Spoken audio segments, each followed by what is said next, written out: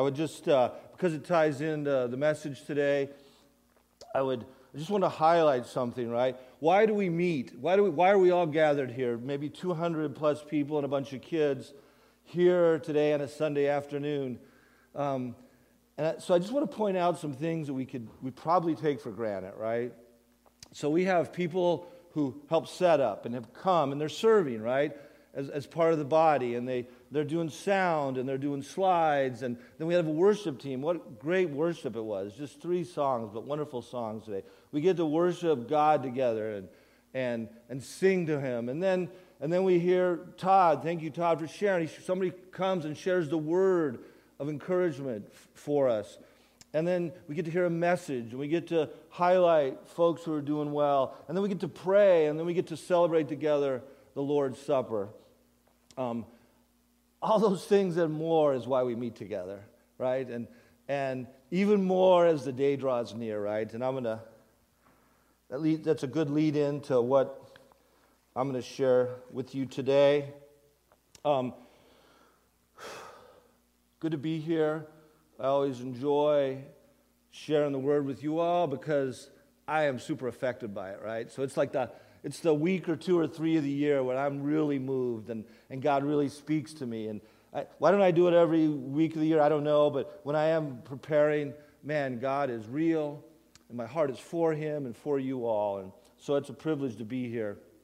One of my favorite books of all time, apart from the Bible, is written by a non-believer, actually a Mormon, and it's 7 Habits of Highly Effective People, right? If you haven't read it, I encourage you all to read it. There's 7 habits or points, and the second point is start with the end in mind. So if you want to live a good and fruitful life, start at your funeral and your obituary and work back. If you think about that, that makes a lot of sense. And then he talks about doing a mission statement. I think is great and all that. But I think the Bible would confirm his point that if we start with the end in mind, with eternity and where we'll end up or where we want to end up, then we can kind of put a matrix together of what we should do from today forward, right? And it might seem morbid to start with your funeral, but if you think about it, okay, what do you want your obituary to say about you? Fill in the blank, right? Who do you want to be there? Like, who do you want there? You're not there anymore, but who do you want to be there around in the church with you, saying things about you? Who do you want coming up to give testimony to your life and what you've been and who you were? Do you want your family there, your friends? What do you want them to say about you? Those are super helpful things to imagine. I had a coach, for some of you who are familiar with the Wheaton area. Wheaton North just won, I don't know how many state football championships, but they just won another one this year. And I had a coach at Wheaton College for 1 year who had been at and would later go back to Wheaton North and was a high school football coach. He was there, I think, close to 30 years. And he died about 10 or 15 years ago. When they had his funeral at a church in Wheaton, it was packed out. 2 generations of people came to that service because this man had led FCA and preached the gospel and coached football and coached young men hard and brought in guys who needed help, guys who didn't have dads. For almost 30 years he'd done that. And they couldn't get enough people in there. And they had to cut off the time of people speaking about him, right? There were fathers and sons. Several of my best friends to this day were saved by going to FCA and attending Wheaton North High School from Jim Rexilius. We know him as Coach Rex. And he's, I think, in the Hall of Fame of coaching in high school football. But that isn't what mattered. What mattered was a packed house, including his kids and his wife, who he'd been married to for 50 years, and all these people who gave testimony to his life, a faithful life that ended relatively short at the age of 71. The book the 7 Highly Effective Habits of People, The 7 Habits of Highly Effective People is a good book, but the Bible would also highlight similar concepts or the idea that we should live with the end in mind. I'm going to reread a short part of the passage that Elise just read, and then I'm going to pray before we get started. Actually, I'm going to pray, then I'm going to read it again. Father, please help us to hear from you, to focus for a few short minutes, to ingest things that are important from you and your Holy Spirit. Lord, I pray that the Holy Spirit you have deposited in all the believers here, you would flow up out of and let them have open ears and open eyes and open hearts to hear from you. And any that don't know you, I pray, God, that you would convict any that need to be convicted today. And please let your word and this message be like a mirror to shine upon a life, that we would look at it and be changed or desire to change, Lord. In Jesus' name we pray. Amen. So verse 23, again, it's Hebrews 10. Let us hold fast the confession of our hope without wavering, for he who promised is faithful. And let us consider how to stir up one another to love and good works, not neglecting to meet together, as is the habit of some, but encouraging one another, and all the more as you see the day drawing near. I have 5 points, pretty straightforward, and a summary. First point, pretty obvious: hold fast. Hold fast, for he is faithful. The Greek word of holding fast is actually an image. It's sort of a construction type of image. For any of you guys who are, unlike me, are handy.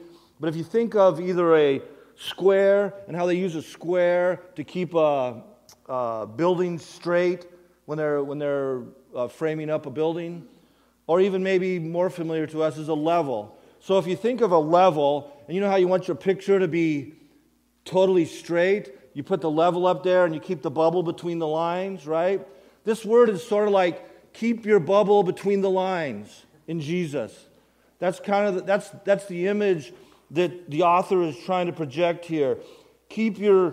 Don't waver too far to the right or too far to the left in your hope of Christ, but keep the bubble between the lines. The verses previous, in not only Hebrews 10, but earlier in the passage, even going back to where Todd shared, is that we have a hope, and our hope is in Jesus, and the hope that his blood paid the price for us, that we would get a verdict of not guilty, and the curtain was torn, and that we can look forward to the end with hope for lots of things. That's the hope that we have to cling to and keep inside of those lines. That's where we need to keep our bubble level. And he alludes to the fact, he alludes to the fact that people forget this, and really this was the first generation of believers, right, that Hebrews was directed at. And so even the first generation need to be reminded of this. How much more, many generations down the road, do we as a family of believers need to be reminded to hold fast to the hope in Jesus, and that he is faithful. Now, when I was preparing, actually last night and this morning, I felt like the Holy Spirit kind of laid something on me a little bit, and Josh kind of confirmed it. So, holding fast can be thought of maybe in some ways as, man, we got to try harder or do better, right? And I confirm that Jesus and God your Father always want you to try hard at whatever you do, including following him. But the emphasis is always on him being faithful. And I know at any point in time, a large percentage of you out there, and maybe those who would listen or watch this, are struggling, right? And maybe the idea of holding fast is hard, and it seems too hard, and I don't know how to try harder. I can't try harder. It's beyond me. Well, I think you need to hear that the Lord would say, that's okay. That's not a place you want to be in forever. You don't want to hope to be that way for the rest of your life, but that's okay. And the Lord put on my heart Isaiah 42:3. Should be familiar to anybody like me who has times of struggle. A bruised reed he will not break, and a faintly burning wick he will not quench. I think there's some folks who need to hear that even a smoldering wick, which means it's not like this big campfire, there's only a little smoke coming from it. The Lord preserves that, right? And He understands that. It's great to be a big reed that you can swing and hit things with, but it's okay to be a broken reed. Some of you are broken reeds and smoldering wicks, and that's okay. You're not outside of the body. You're part of this. You could still hold fast, or in this case, He may be holding fast to you more than you're holding fast to Him. As much as you want to keep your bubble in the lines, He's keeping the bubble in the lines. He's reminding you of who He is. A bruised reed He will not break, and a faintly burning wick He will not quench. We need to hold fast, but He's faithful. And what do we hold fast to? The hope in Jesus Christ, that He'll do what He said He'd do, pay the price for us, and give us an eternity that will come soon, that's pointed to in that end day. Hold fast, He is faithful. Point number 2, consider how to motivate other believers, or stir up, as the Bible says. The idea used in this passage of stirring up is think about a hornet's nest and maybe have it on a stick and everything's calm and you shake it up real hard and then, right? That's stirring up, right? You're doing something to cause a big buzz and a commotion and things to be stirred up. We're called to stir up people to love God and love others. That's the good works that the author is referring to. I would refer you to Matthew 22, where Jesus declares that loving God and loving others kind of summarizes everything we need to do as believers. In John 13, by this all people will know that you are my disciples, if you do this with love, if you have love for one another. And so the idea here is, okay, church, this is the writer speaking to that church, the intended audience then, but it's to us now. So what are we to do? We're to stir one another up to love God and to love each other. All right? So how do you do that? I don't know how to do that. Well, yes, you do. We all do. We all know how to motivate and stir things up. I'll use a simple example in my life. In my business, we market. Several folks in the church here work with me, and we market and we sell my business. And so we have a strategy. We have a plan. We don't sit around and go, oh man, what are we going to do? No, we sit down and we write stuff down and we read books and we listen and we take out ads and we actually have a plan for stirring up business, if you would, right? To driving our business to profitability. So there's kind of two phases, I would say, 2 takeaways for you. How can you strategize on how to stir people up in the church here? Well, 1, be stirred up yourself. I'm the biggest advocate of my business. Anybody I talk to, I try and upsell them. I try and make sure they're happy. I try and ask them if they know anybody else could use our products. I encourage the others to do that as well, but I start with myself. I do what I need to stir myself up. That's the first and maybe the most effective way you can stir up your kids, your spouse, your coworkers, the kingdom of God, is by being stirred up yourself, by loving God better and loving others better, right? Come up with a plan to do that. There's lots of ways, but that would be the first takeaway on how to stir up the church, to love God and love others. And the second, tied to it, is just have a plan. It could be a simple plan. My wife and I just saw a movie the other day. We liked it a lot, called King Richard, kind of about the tennis story of Serena and Venus Williams. Very good. One of the things, their dad, King Richard, their dad was Richard. He had this whole plan before they were born. He'd kind of written out a plan about having his two girls go on to be the best tennis players in the world. Literally, he wrote it out before they were born. And but one of the girls had a sign, and when they'd play tennis when they're practicing, he'd put the sign up, and it said, if you are failing to plan, you are planning to fail. Right? Ben Franklin actually said that. It's good. It's a good little verse. But they would put that up there and they'd work their plan, right?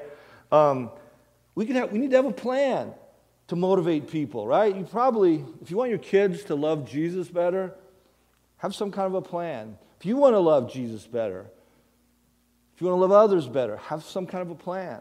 Have a strategy. We're to consider, this is the Word of God to us, consider how you, not the pastors, they need to too, but not the deacons, how can you stir others up to love God and love each other better? How can you do that? You can come up with a better plan than I can, I'm sure.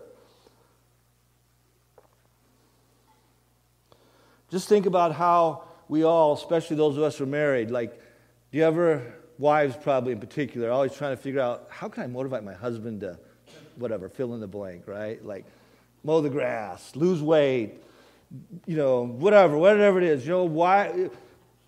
Husbands, the same for wives. How can you motivate your wife to do fill in the blank? Or we do that for kids.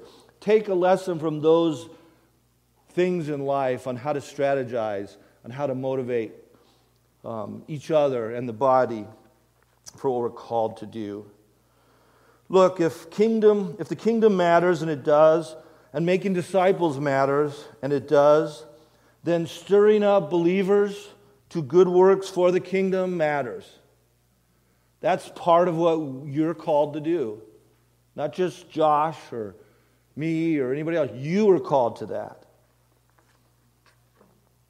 Consider how to motivate other believers. Keep meeting together. Point 3. Studies show globally that 1/3 of the adults in the world today are lonely and have no regular means of meeting with other people that gives some feeling of belonging. 1/3 of the people, right? So, hopefully it isn't that broad in Christendom, but that means 1/3 of the folks here, or 1/3 of the adults out there right now are lonely and have no relationships, or no credible or meaningful relationships. We weren't created to be alone. We just weren't. Going back to the Garden of Eden, Adam wasn't meant to be alone. We weren't created that way. One of the most significant things senior citizens can do to prolong their life is have more social activities. That's a fact. Studies show that. You can add, I think, 1 to 3 years to your life by doing that. Jody and I, in the month of October, spent some time down in the villages. I don't know if any of you know the villages, but it's 150,000 55 and over people that are retired there with lots of social activities. Your chance increases to live longer by going and moving to the villages when you're a retired person versus living off by yourself. We had a guy we met there. He was a real nice guy, funny guy. But he talked about he was a blue-collar guy from New Jersey, and he had a friend who'd retired. I think he'd been like a journeyman plumber in New Jersey his whole life, and he retired, and he was in New Jersey. He didn't have a lot of family, and in the winters he would sit in, and he'd never come out, and he was gaining weight, and he was getting depressed, and he was doing nothing, and his friend said, "You're just going to die. You're in your late 60s. You're just going to die." And the guy would sleep in because he didn't want to wake up. And he'd watch TV and he'd go to bed, eating bad food and really not even wanting to get up. And this guy talked his friend into coming down to the villages. And so he came to visit. He loved it so much. He sold his house. He came. And the guy was transformed, right? He was, at 7 a.m., he's playing pickleball. At 10 a.m., he's going out in the golf course. At 1 p.m., he's doing like volleyball in the pool or whatever they were doing over there. And then at night, he's out at the town square dancing the night away with his free music out of the town square with hundreds of other 55-plus folks. And his life had been transformed. He said it was like the most, I don't know how he described it to me, but his friend said something like, it was one of the most transformative things in his life. Obviously that's not eternal. It's just an illustration. And the illustration is this, that we need to meet together. We need others. We need the body. Even the secular world needs that as well, but we need the body. We were created and meant to be with others. The Bible instructs us to do it. So even if it wasn't physiologically good for us and spiritually good for us, the Bible tells us in several places, meet together. And the indication here is there was some habit that folks were getting into of not meeting together. Now, I don't know what that looked like for this early church, but I think the implication is they had been meeting regularly, and then they weren't. And it was a bad habit, and they need to change that habit.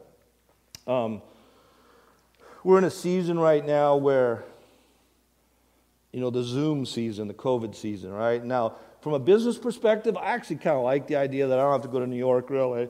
I can just sit there and do my Zoom calls. I actually kind of like that, and there's some merit to it. There is not a lot of merit to Zoom church, and this isn't directed at anybody, or that idea of listening to a podcast or having a TV pastor or something like that. For some people, that's understandable if you're homebound and things like that, and I'm not. But you can't get a hug when you're home listening to a podcast. You can't have somebody pray for you. You can't shake hands. You can't come in here and laugh. You can't commiserate with somebody. You can't share with somebody when you're not here, or in community group, or a house church, whatever it is, just where a group of people are meeting together. I think the exhortation and the idea of meeting together, I can just share with you thoughts I have, right? I'm not even preaching to anybody else. I'm just preaching to myself here. What are the reasons why I might get out of the habit of going to church? Well, foremost, for me, is I'm lazy. I mean, all things being equal, I'm generally inclined to be lazy than not lazy, just all things being equal. My wife's the opposite, right? She's inclined to be industrious and not. But I am that way. And so I think there's reasons we just be lazy. We can be depressed. When you are depressed either clinically or just melancholy or have some kind of mental troubles, like you don't want to be around people, right? That's understandable. That's the way I am. Sometimes when I'm not feeling that enthusiastic, I don't want to come to church. I don't really want to be around anybody, right? That's sometimes I feel like I'm not right with God. Like, I can't go to church. I've really had a bad week. I was impatient with my wife, didn't do well at work, didn't have any quiet times. I'm not going to come to church. That's like somebody saying, I need stitches, but I don't want to bloody up the emergency room. I'm not going to go to the doctor's office. I'm going to stay home, right? Bleed at home, right? Doesn't make sense. But sometimes that's the way. I'm talking to myself here. I have so many problems, and people are tired to hear about my problems, right? People think that. I think that sometimes. Like, they don't need to hear about my issues.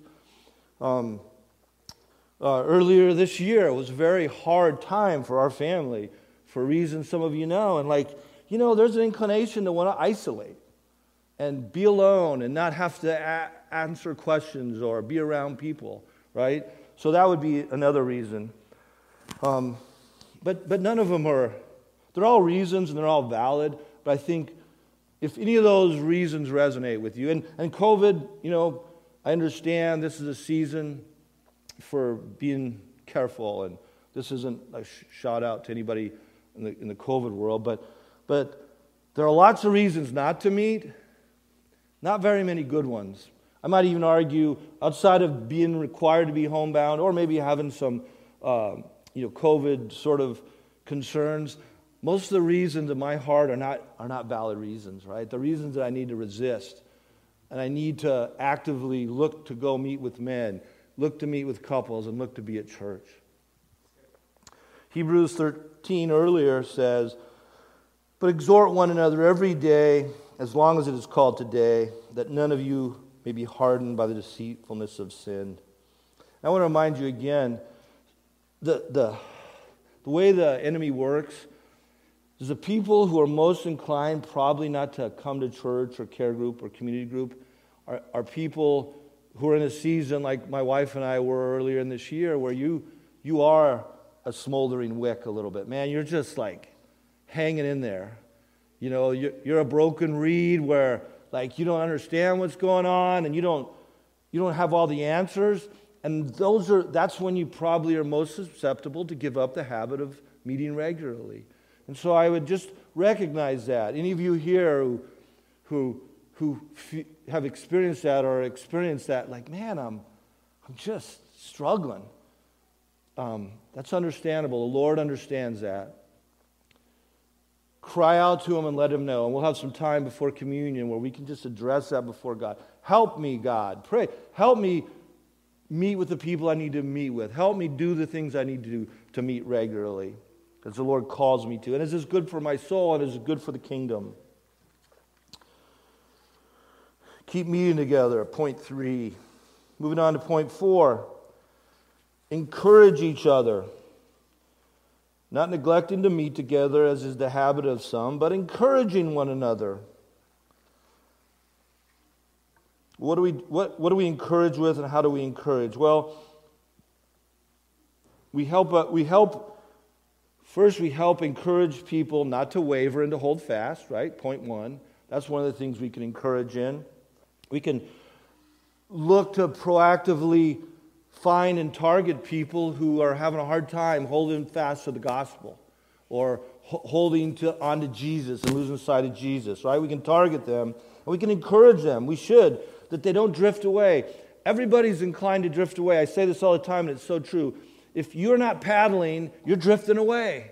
So even if it's small, little, feeble paddles, if you aren't paddling, you're drifting away from where you want to go. So target people who might be drifting. Pray for them. Encourage them. Speak to them. Invite them to things. Back to the strategy. Maybe have a strategy as a family or as a believer or as a follower of Christ. How can I encourage somebody this week in my family and church or both to hold fast, to keep meeting, to keep encouraging, to keep the picture of the end in mind? How can I do that? Have a strategy. Lots of folks here invite people over, new people or people who don't get invited over a lot. That's a great strategy, but there's lots of them. We need to remind each other. We need to help each other keep fighting the good fight, right?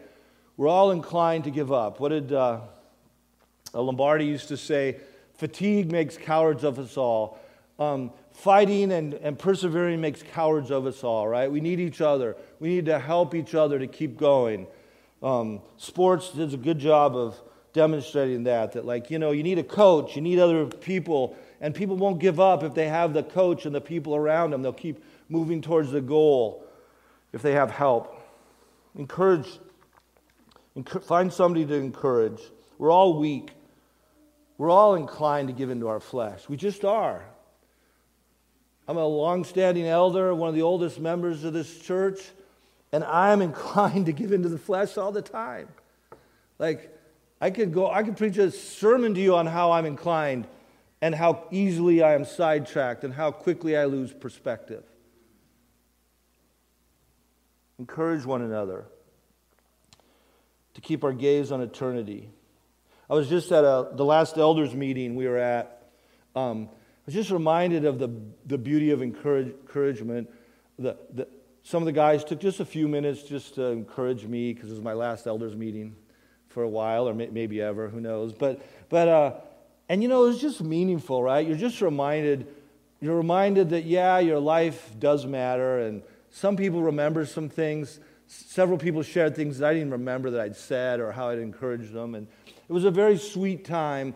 I came away very encouraged. It was just a very short time, but I think if some of you are like me, we can be inclined to always be looking at what we don't do and how we failed and how I wasn't as good a parent as I wanted to be, and I'm not as good a husband as I want to be, and I could have done so much better at business, and I need to lose weight, and like on and on and on, and you just lose sight of the fact that there is grace in all of our lives, probably a lot more than we see, and the way we can see that is if someone else encourages you and points that out, right?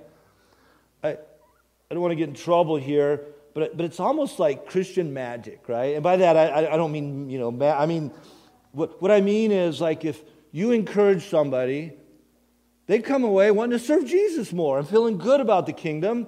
You feel good because you encouraged them, and the whole body's stirred up, right? It's like this pixie dust that goes out. Like, think about it. I'm thinking of Proverbs 16. Gracious words are like a honeycomb, sweetness to the soul, and health to the body. That's true. We had, for my birthday, I just turned 61. I know I don't look like it, but I am that old.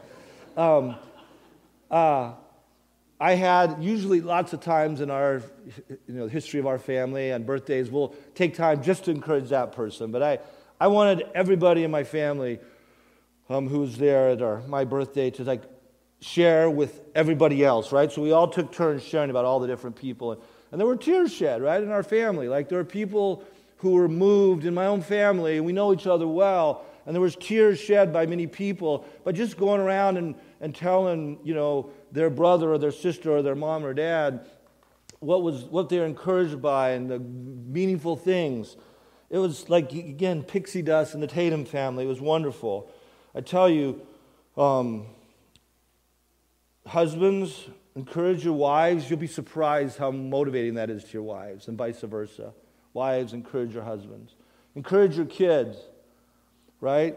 I think there's nothing more encouraging in the times when coaches would say to me, hey, it's all on you. I know you can do it, right? Like anybody who's played sports, you want to be in that position. You want your coach to believe in you. You want your dad to believe in you and your mom to say, hey, you got this. I'm for you. You are great. You love Jesus. He's going to get you through this. I trust you to find your way. There's just so many ways we can encourage, and it unleashes power for the whole body. We can encourage coworkers, even if they're believers or not. And we should always be encouraging the body. That's what we're called to do. Again, encourage each other as the day draws near. That was point 4. Encourage each other. The last point, I think I'm on time here. Everything in this passage, and even the verses before talking about what Jesus did and who he is and how the curtain was torn, everything is pointing towards a day, the day, as it draws near. 2 Peter is a very familiar passage, 2 Peter 3:8. And I think this is probably one, if not the passage or idea that the author of Hebrews was referring to when he was talking about the day. And let me read it for you. 2 Peter 3:8 through 13. But you must not forget this one thing, dear friends. A day is like 1,000 years to the Lord, and 1,000 years is like a day. The Lord isn't really being slow about his promise, as some people think. No, he is being patient for your sake. He does not want anyone to be destroyed, but wants everyone to repent. For the day of the Lord will come as unexpectedly as a thief. And then the heavens will pass away with a terrible noise, and the very elements themselves will disappear in fire, and the earth and everything on it will be found to deserve judgment. Since everything around us is going to be destroyed like this, so that's the end. The Hebrews 1 that Todd shared up here even had elements of that, right? The whole Bible has elements of this day. There's going to be destruction. There's going to be a day that's coming. Things will be destroyed. Things will be built up again. We have several different promises, and I have some other verses. But the idea is there is a time that's coming that is real, and it has to do with judgment, has to do with fulfillment, has to do with new things, has to do with rewards, and it has to do with the end of this epic in the history of mankind, right? Philippians, here's a few more verses I want to share that point to this. Philippians 1 says, "And I am sure of this, that he who began a good work in you will bring it to completion at the day of Jesus Christ." Again, that day. 2 Corinthians says, "For we must all appear before the judgment seat of Christ, so that each may receive what is due for what he has done in the body, good or evil." In 2 Timothy 4:8, "Henceforth there is laid up for me, for us, the crown of righteousness." That's a good thing to look forward to. "Which is the Lord, the righteous judge, will award to me on that day. And not only to me, but also to all who have loved his appearing." And I would add, have not wavered in their hope, in the confession of their hope. Those are good things. Few just ideas of what the day means, or concepts about the day as we're to look forward to it. This whole passage, in fact, all the things that are shared in this passage, says all the more as the day draws near. So it's coming close. It's nearer than you think. He describes it as a thief, right? In other passages, he says, Jesus says something like, to the effect that, hey, if you knew a thief was coming tonight, you'd stay up and catch him, right? Or you'd have the police there. But the concept is you don't know when it's coming, and you're not ready for it. So the real idea behind this is you're probably not ready for it. I was trying to think of an example. It's a little bit of some of you might have heard this story, but about 15 years ago, we were in Florida, my family and Toby's family, and we were on a beach between two islands, and my brother led me astray as always. He swam out to this little sand inlet, kind of a little sand island, just about a 5-minute swim out from the shore. And he was out there, and it was about chest high, and I thought, well, I'm going to swim out there too. But I went down and told my wife, so I walked further down the shore and told my wife, hey, I'm going to swim out there where Tobe is. And so what we didn't know is there was a very strong undertow and current between the islands going out towards Cuba. And when Toby swam, it carried him right to it. But when I walked down further, I was now past, on the other side of that. So when I started swimming out there, I was going against it. It took me a really long time. I was getting very tired. I couldn't hardly, it was almost like swimming in place. And I finally got up there where I got my toes in it, and it was about here, and Toby's trying to get me, but he realizes if he gets too close, it's going to sweep him off, so he can't really help me. And so for a long time, I'm just trying to get up there, and I can't. And then finally, I let go, and boom, I'm heading for Cuba fast. And I threw away all, I wasn't worried about what people thought. I just started screaming, Toby, yell at these boats. There was a couple boats that were within hailing distance. Scream at them and have them come get me. Seriously, do it now. And Toby's there, and he's yelling over to Jody, and Josh and Treasure and Chelsea are crying. Where's Daddy going? And I'm not kidding you. In 5 minutes, I'm out of voice range. They can't hear me anymore. And I'm bobbing up and down. I'm treading water, and I'd spent too much energy swimming over there. And I remember I had this thought, and this is why I bring this point up, although there's a few other relative points. I thought this when I'm out there, who would have thought this is the day I'm going to die? I'm on the beach with my kids on a vacation. And I literally, for quite some minutes, thought I was going to die. And I thought, who would have thought this is the day? This is the day which would have been actually the precursor to the day, right? Once you die and wherever we go until the judgment day. And so I just had those, of all thoughts, that's what I had. Who would have thought this was my day? And luckily, by God's grace, I felt like that, a wick snuffed out. I was starting to take in water. I'm just keep my head. But I still had a little hope that finally they got some boat to come out and get me. And I was probably a quarter of a mile or half a mile out into the ocean. And it just kept pulling me out. But I was rescued. But I just had that thought that he's trying to convey here. The day is coming sooner than you think. And it's going to catch everybody off guard. I think that's the implication, right? Even those of us who are, trying to keep it inside, it's still going to probably surprise us, right? Either Jesus is going to come in the clouds or you're going to die. And that's going to be a precursor, right? And it's probably, very likely, going to come sooner, quicker, and more dramatically than you think. Thank you, Lord, for letting me have a little more time here on the earth. And the funny thing we always give Josh a hard time about is he was crying, and he goes, Mom, will we get a new dad if Dad doesn't come back? And he was young.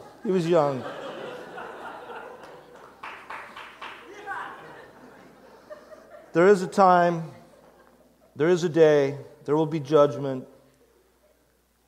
But we have the seed of the good work that Jesus has started in us, that He's going to finish. And we will receive the crown of righteousness.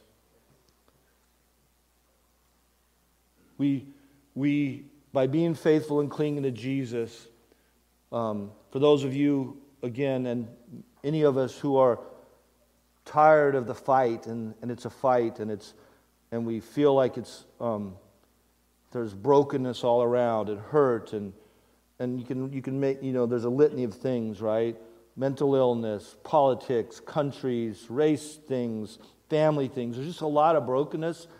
That's going to be gone someday. On that day, that all goes away, or in some order. That goes away, right? That's something to look forward to, right? I'm kind of a combative person by nature, so sometimes I kind of enjoy the conflict. But even as I get into my 60s, there's so much junk, right?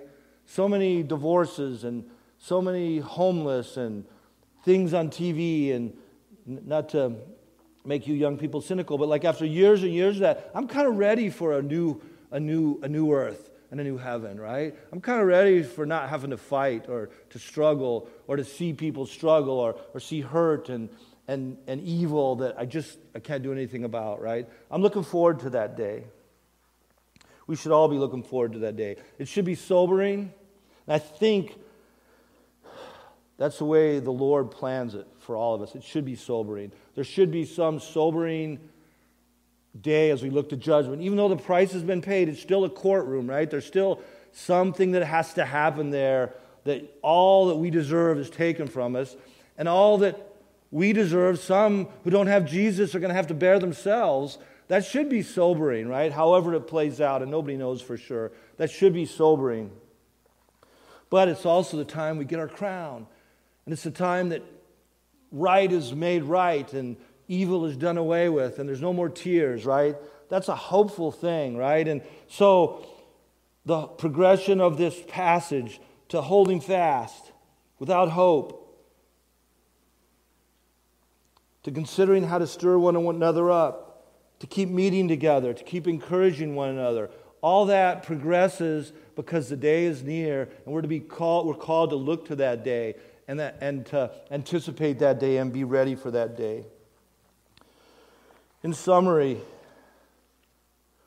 why do we hold fast? Why do we try and stir up? Why do we meet together, and why do we encourage? Well, it's just as I highlighted, it's because there's a day coming sooner than you think, and you don't want to be caught off guard.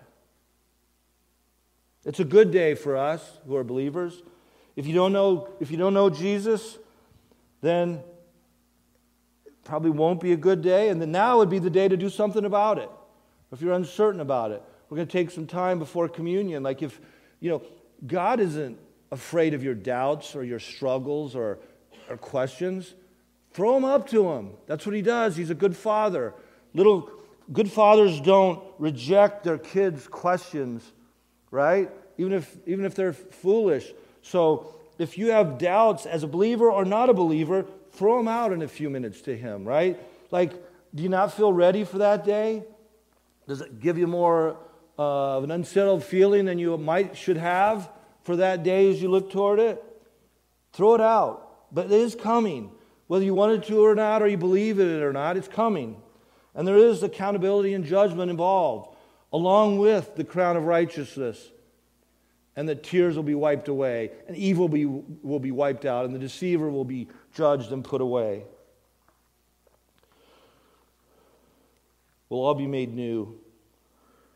So even now, if you're that wick with just little embers or smoke coming from it or a broken reed, it's only going to be for a short little while. Hang in there. Hold fast. The good news is coming. The good news is that we have access to the Father through Jesus. All things will be made new. So as we transition and get ready in a few minutes to have communion, this is a great precursor to communion. I have a couple takeaways for us. And the first one is it's just sort of like, hey, you're here, you've taken the time to be here, you've listened patiently through this. Deal with your heart and your heart with God in relation to this day that's coming right now. Just take a few minutes, or I'm going to give you a few minutes to just deal with that. Now, you can be in all different spots. You could be like in a really good spot, and I hope you are. Then take some points away of how you can be an encourager, or how you can hold fast, or how you can stir others up, or how you can make a difference in the kingdom. Do that with the moments I'm going to give you as you pray and get before the Lord. But if you're really maybe feeling like I was 8 months ago, where you're like, oh man, I'm just like, barely getting along. I know there's a God. I trust God. I just don't have any joy. And I just don't have answers to all the questions. Then just take a few minutes to throw that on God's back, on Jesus' back. He's there to bear that for you. That's why He came. So you don't have to carry that load. Throw it on Him. Be very candid and clear on what you want to throw on His back, and then throw it on His back. He welcomes that. But also just encourage you to think about, even as you're doing that, or even if maybe you're in a good place, think about who and how you could encourage some folks or stir up some folks to be more kingdom-minded or have a better kingdom perspective, right? And the best place is always to start in your sphere of influence, right? So start with you. If you're single, start with your roommates or whoever you work with. If you're a family, start with your family unit, your wife or your kids. But just from that circle, move outward to your church, to your community, to wherever you are. And I think, Lord, ask God specifically to bring to mind some person or people that you could encourage in the Lord. And then ask the Holy Spirit to highlight to you right now how you should respond in light of the day that's coming.